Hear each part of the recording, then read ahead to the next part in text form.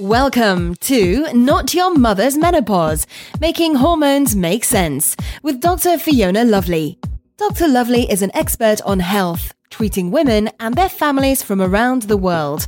Her specialties include endocrinology, functional neurology, and functional medicine. Please visit us at drlovely.com. And now, here's the doctor. Hello, ladies. Dr. Fiona Lovely here. I hope everyone is well. This is a continuation of past podcast on self-care.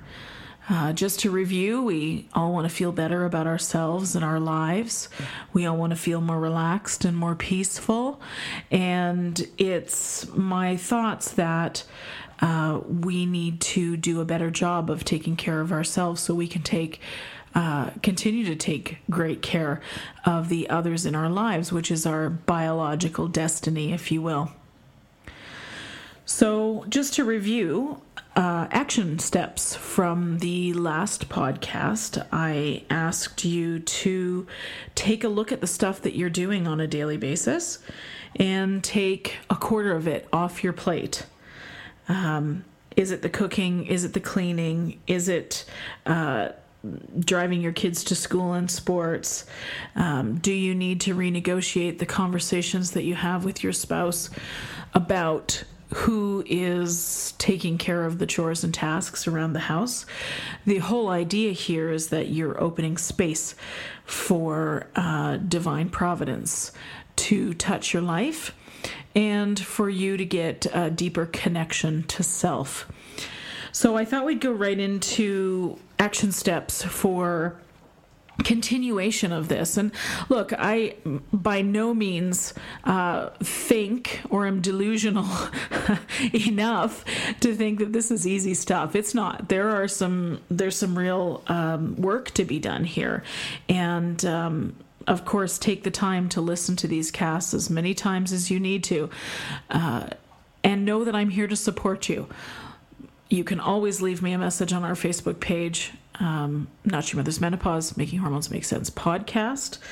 But anyways, in the meantime, let's get to some more action steps. So this week's set of steps is really around the clearing out of clutter and the cleaning up of your energy and your life.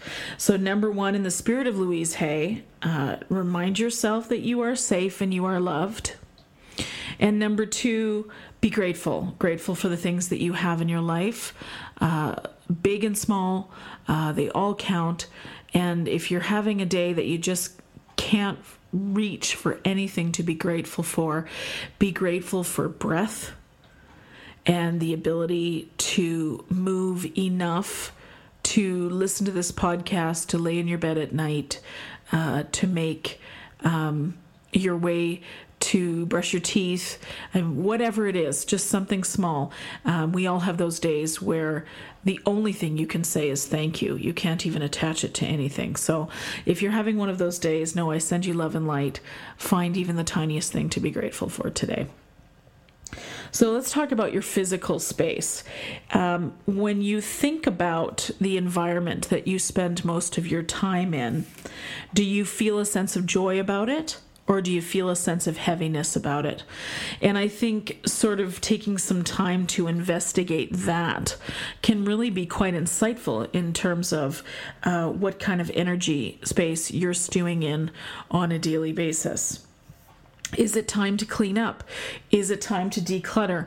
If you've not heard about the book, The Life-Changing Magic of Tidying Up by Marie Kondo, you must. It's been on the New York Times bestsellers list for some time now. And I think her philosophy around decluttering is quite a bit of a game changer.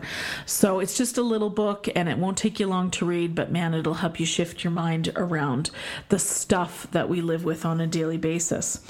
So once you've had a chance to declutter and clean up, again, ask yourself, do you feel joy or do you feel heaviness? And you can apply that to the smallest of spaces, in order to keep it manageable for yourself as you're cleaning out. It is even a drawer. You can open a drawer and say, does it make me feel heavy? Does it make me feel joy? If it doesn't make you feel joy, start moving things out of it until it does make you feel that sense of peace and joy.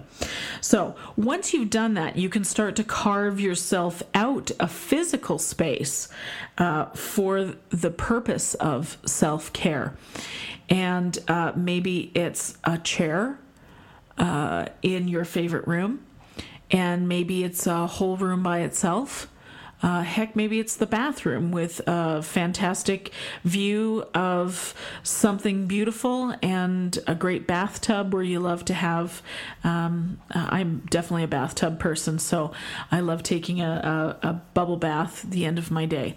So I'm one of those people that loves to have that space carved out for myself.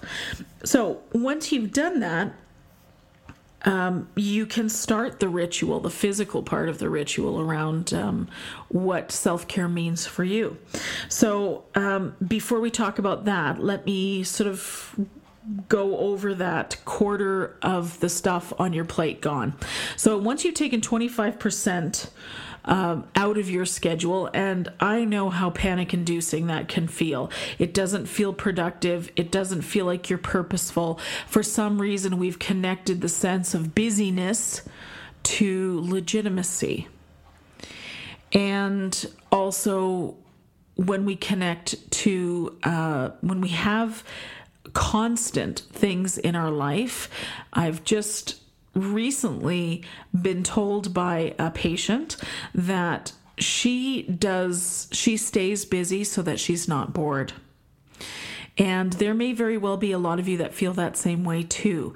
So there's better things that you can do than just fill up your time with menial tasks in order to feel like you're having a life of purpose and to stay from being bored. Because gosh knows, in this age and era, there's so much information and so much stuff available for us to learn or create that we should never feel bored. But, I understand it does happen. So anyways, 25% gone from your schedule. What will you do with that time? Now look to your physical space that you've carved out for yourself, your nook, your room, and what kinds of rituals can you bring to that space and time? Perhaps it's gentle stretching like yoga. Perhaps that makes you feel more connected, peaceful and relaxed and joyful. Those are the feelings we're going for. Also, do you want to read in that time? Do you want to write in that time? Is it journaling? Maybe you're writing a novel. Do you want to paint or draw or knit? Any of those things, anything that is creative, a creative endeavor is getting you closer to that spiritual connection that you're looking for. And nobody has the right to judge what is creative and what isn't for you. It can be a multitude of things. So you will know what that is for you. What is the thing that makes you lose space and time? That's your creative pursuit. That's what you need to carve out time and niche for. And even though it may not feel productive at first, because we're so used to having this work ethic that says we must be working for other people, essentially, and not so much for ourselves. It doesn't feel so spiritual, but I assure you that once you get to that place where you're carving out that space, you'll find, and things in the universe will find you that you never thought possible, because you're opening the channels for that information and those experiences to come to you by having quiet time. So one other thing that I want to talk about here with our self-care action plan, podcast number 2, is something from the 4 Agreements, which was a book from many years back by Don Miguel Ruiz. Hopefully I didn't butcher his name. And my favorite of the 4 Agreements is be impeccable with your word. How often are you saying things like, oh, I'm too busy, oh, I'm too tired, oh, I'm fat, or I'm exhausted, I'm not sexy, I'm too stupid? It's all of those things that we as women not only have in our internal dialogue, but also are constantly saying to the outside world. And what happens is you you make it a self-fulfilling prophecy. The more you say those things, the more the energy is drawn to you. And there's something really cool in the brain called the reticular activating system. And its job is to seek out in your environment the things that we talk about and think about the most. So if you're thinking about and talking about a red car, a red sports car, that's what the reticular activating system will show you. We get billions of bits of information in every second that come into our brain through our senses. And the brain has to be able to filter that to the important stuff. And that's the job of the RAS. Its job is to say, okay, what is it that we're looking for? Okay, there it is. And there it is. And there it is. So it's really important that you be impeccable with your word and your thoughts, your internal word, because you will get more of what you think about and talk about the most. I think there's some really good nuggets here for you to think about and hopefully act on. Love to hear what you think about this podcast.